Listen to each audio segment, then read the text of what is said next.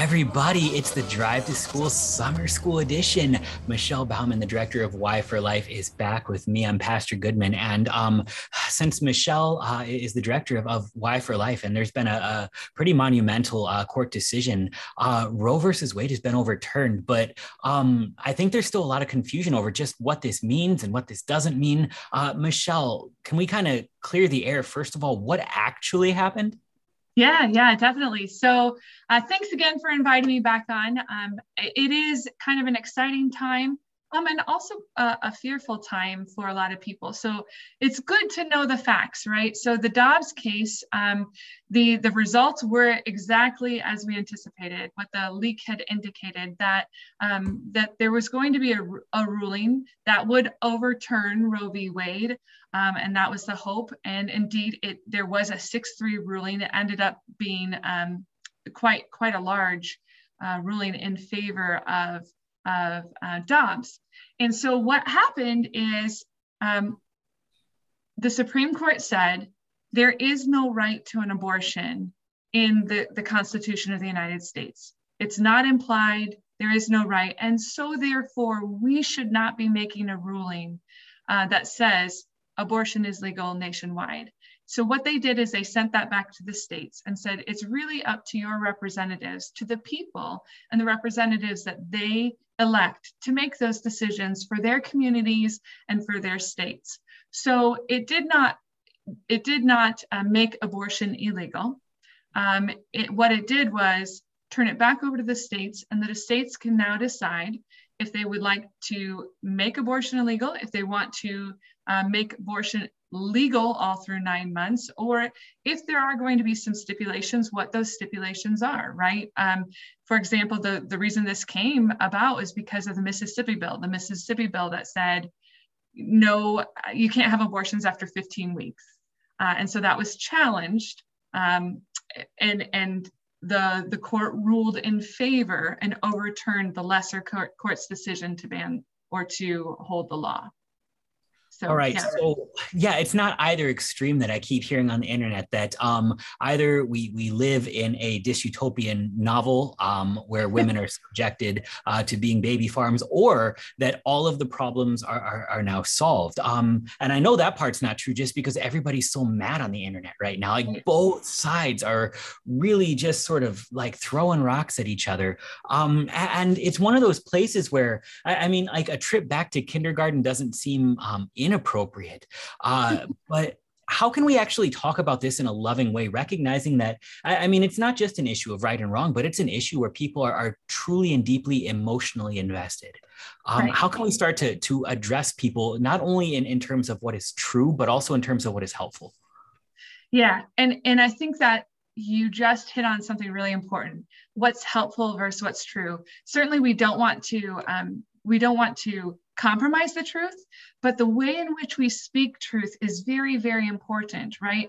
The way we speak truth with compassion, we speak truth to build relationships and to uphold lives rather than to destroy them.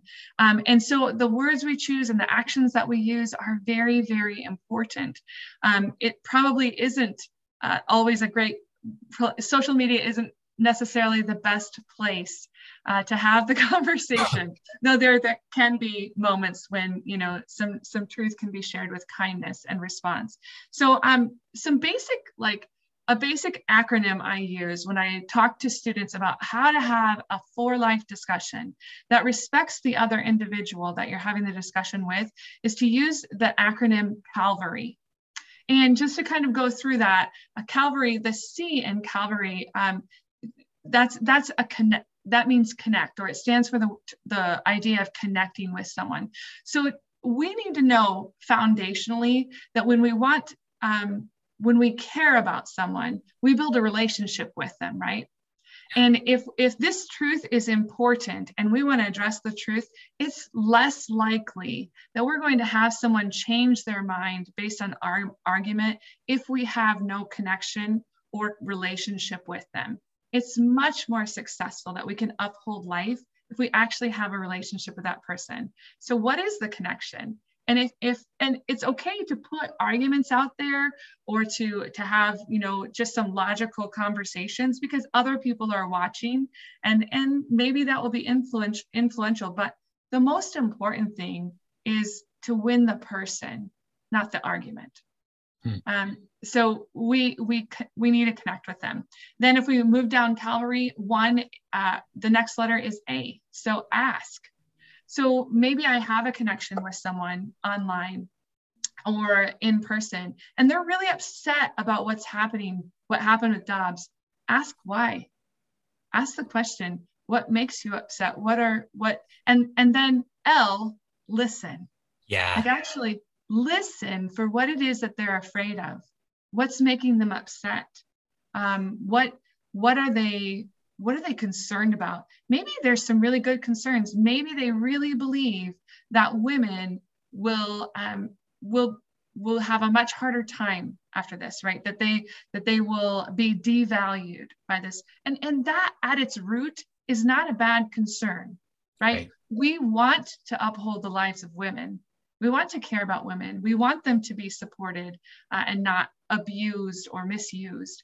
And so that's where you can kind of make some connections. So again, connect, then ask, then listen. The next letter is verify, or V for verify. So as you're listening and you think you hear what the concern is, verify that. So what I hear you saying is that you're really worried about whether or not women will be in bad situations. Or I'm hearing you say that you're afraid a woman with an ectopic pregnancy will not be able to have that baby removed. Is that right? Like, am I hearing you correctly? Verify it. And then when you have heard someone correctly, then you affirm. Okay, so you affirm what you can affirm without compromising the truth. So you affirm the care for the woman. You affirm the idea that, yes, you're right, that would be a very dangerous situation for a woman to be in if we couldn't help that baby be removed from the fallopian tube, right? We want to affirm the things that are good and godly. And then we want to respond. Okay, so Calvary, affirm, R is respond. And so we respond with the truth. So here's the truth. An ectopic pregnancy isn't considered an abortion. The difference between those two surgeries is that in that ectopic pregnancy, it's a removal of a life, but it's not the destruction of a life. And it's very often that life actually has already died. And so in order to save the woman, you are removing the baby that has implanted there, right? If we had the capability of then planting that, repositioning that baby in the womb, that's what would happen, right? The intention is not to kill, but it is to save life. So again, we respond. And then Y stands for yoke. So that's kind of like one of those images that we see a lot in the Bible, this yoking of people together, right? Like two oxen. But as Christians, we are then yoked to each other. And when God places someone in our life, when he places someone in our direct path that we are given the opportunity to care for and uphold, we're now yoked to that person. We get the opportunity to follow up with them and to continue to care for them and to walk beside them and help maybe ease those fears and worries.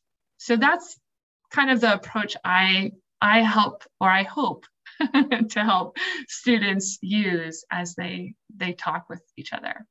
I really love that, because it actually it attempts to actually love our neighbors even on the other side of this discussion. Let's maybe, just for the sake of practice, how do you feel about modeling one? Yeah, sure. So it gives me a chance to ask a hard question to you and have you respond in a good way. One of the big criticisms that I've heard from this now is, well, So you care for abortion, but you don't care for women, and you also don't care about the baby after it's born. So what do we do then for all of these women who are now in dire financial straits, and all of these children who will be raised in abject poverty and quite frankly unloved? If you actually cared about life, why would you want that? Yeah. Well, again, great questions. And there's a lot of questions there. You're raising a lot of issues. So I just want to make sure that I understand the issue that you're most concerned about. And what I'm hearing is that maybe you're most concerned about the child after the child is born. Yeah. And why is it that we care about a child before the child's born, but we don't seem to care about a child after the child's born? Is that right? Yeah, that's absolutely right. Okay, so I'm so glad you asked that question because I agree. I agree that we should not only care for that child before that child's born, but we should continue to care for that child after the child's born. And there's lots of ways that we can do that. One of those ways is in person, right? So when we know someone who has had an unexpected pregnancy and that woman continues to carry the baby and gives birth, we want to support her all through that pregnancy, but also afterwards to provide the things she needs, whether those are diapers or formula, or maybe other financial needs, or maybe it's doing some free babysitting for her. As she pursues school or as she goes to work. Maybe it's helping her find the doctor. Maybe it's going to doctor appointments with her or checking in with her. So I agree completely. We as for life people need to be upholding the life afterwards. And actually we do. I don't know if you know, but most of the pregnancy care centers will continue to serve women and their children up to like age 3 to 5. Oh, wow. So that's a significant gift and support of their life. We're also seeing family centers built up around America. So for every one abortion clinic, there are four clinics that are pregnancy resource centers that serve women not only before they have their baby, but also after they have their baby. Wow, that was wonderful. So, I mean, it's actually, I mean, not just a good model of a discussion, but I think it's a highlight of a point. As much as we want God to just sort of wave a wand over our broken and sinful world and make it not broken or sinful anymore, that'll be the last day. But until then, we get to deal with each other. And that means we love our neighbors who happen to be sinners and who happen to be sinned against. We do this in light of the gospel. Jesus died for all life. And that includes not only the children, but also the mothers on both sides of this discussion.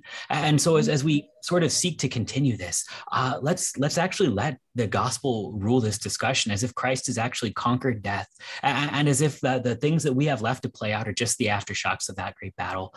There's a lot of work to do, and there's a lot of people to love in the meanwhile. But let's spend our days then actually working to like you said, yoke ourselves to our neighbor.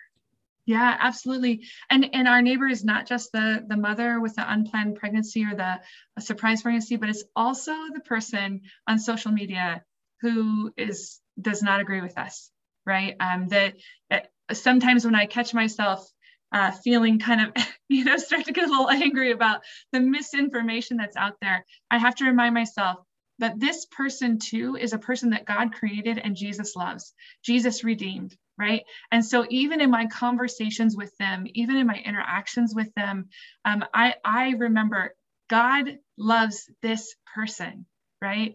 And so that I think kind of helps reorganize or reorient my view and the way I want to speak to this individual, right? Because this individual is a created being, whether he or she knows it or not. And so, yeah, it should shape how we uphold life and how we talk about life. That's so great. So we've kind of got an approach now. As far as resources, can you point us towards any resources that would sort of help us with some of the facts that we'll need in these times? Yeah, absolutely. And it's so important to be educated and to know. So online, I would definitely encourage you to go to the SCOTUS blog page and see what Dobbs actually is about. I mean, there's a whole document you can download, a PDF, and start on page 8. that's where it gets good. But until then, there's some other resources. So we have some brochures on the Y for Life website, and I think you'll put a link for everybody, but just a quick brochure on how to have a charitable conversation. It's not very long. There's lots of good information and ideas, but we also have brochures on like the health risks of abortion, facts, abortion fast facts, how abortion and race kind of are connected, in fact, more than kind of. So I think it's important to be ready to speak the truth and to share the facts with individuals who may not know them. So yes, definitely, lots of opportunities. Goes up in the descriptions. Michelle, I imagine that we're going to be talking more because we're not done yet, but thanks so much for joining us. Drive to School today. Thank you. Have a great day. You too.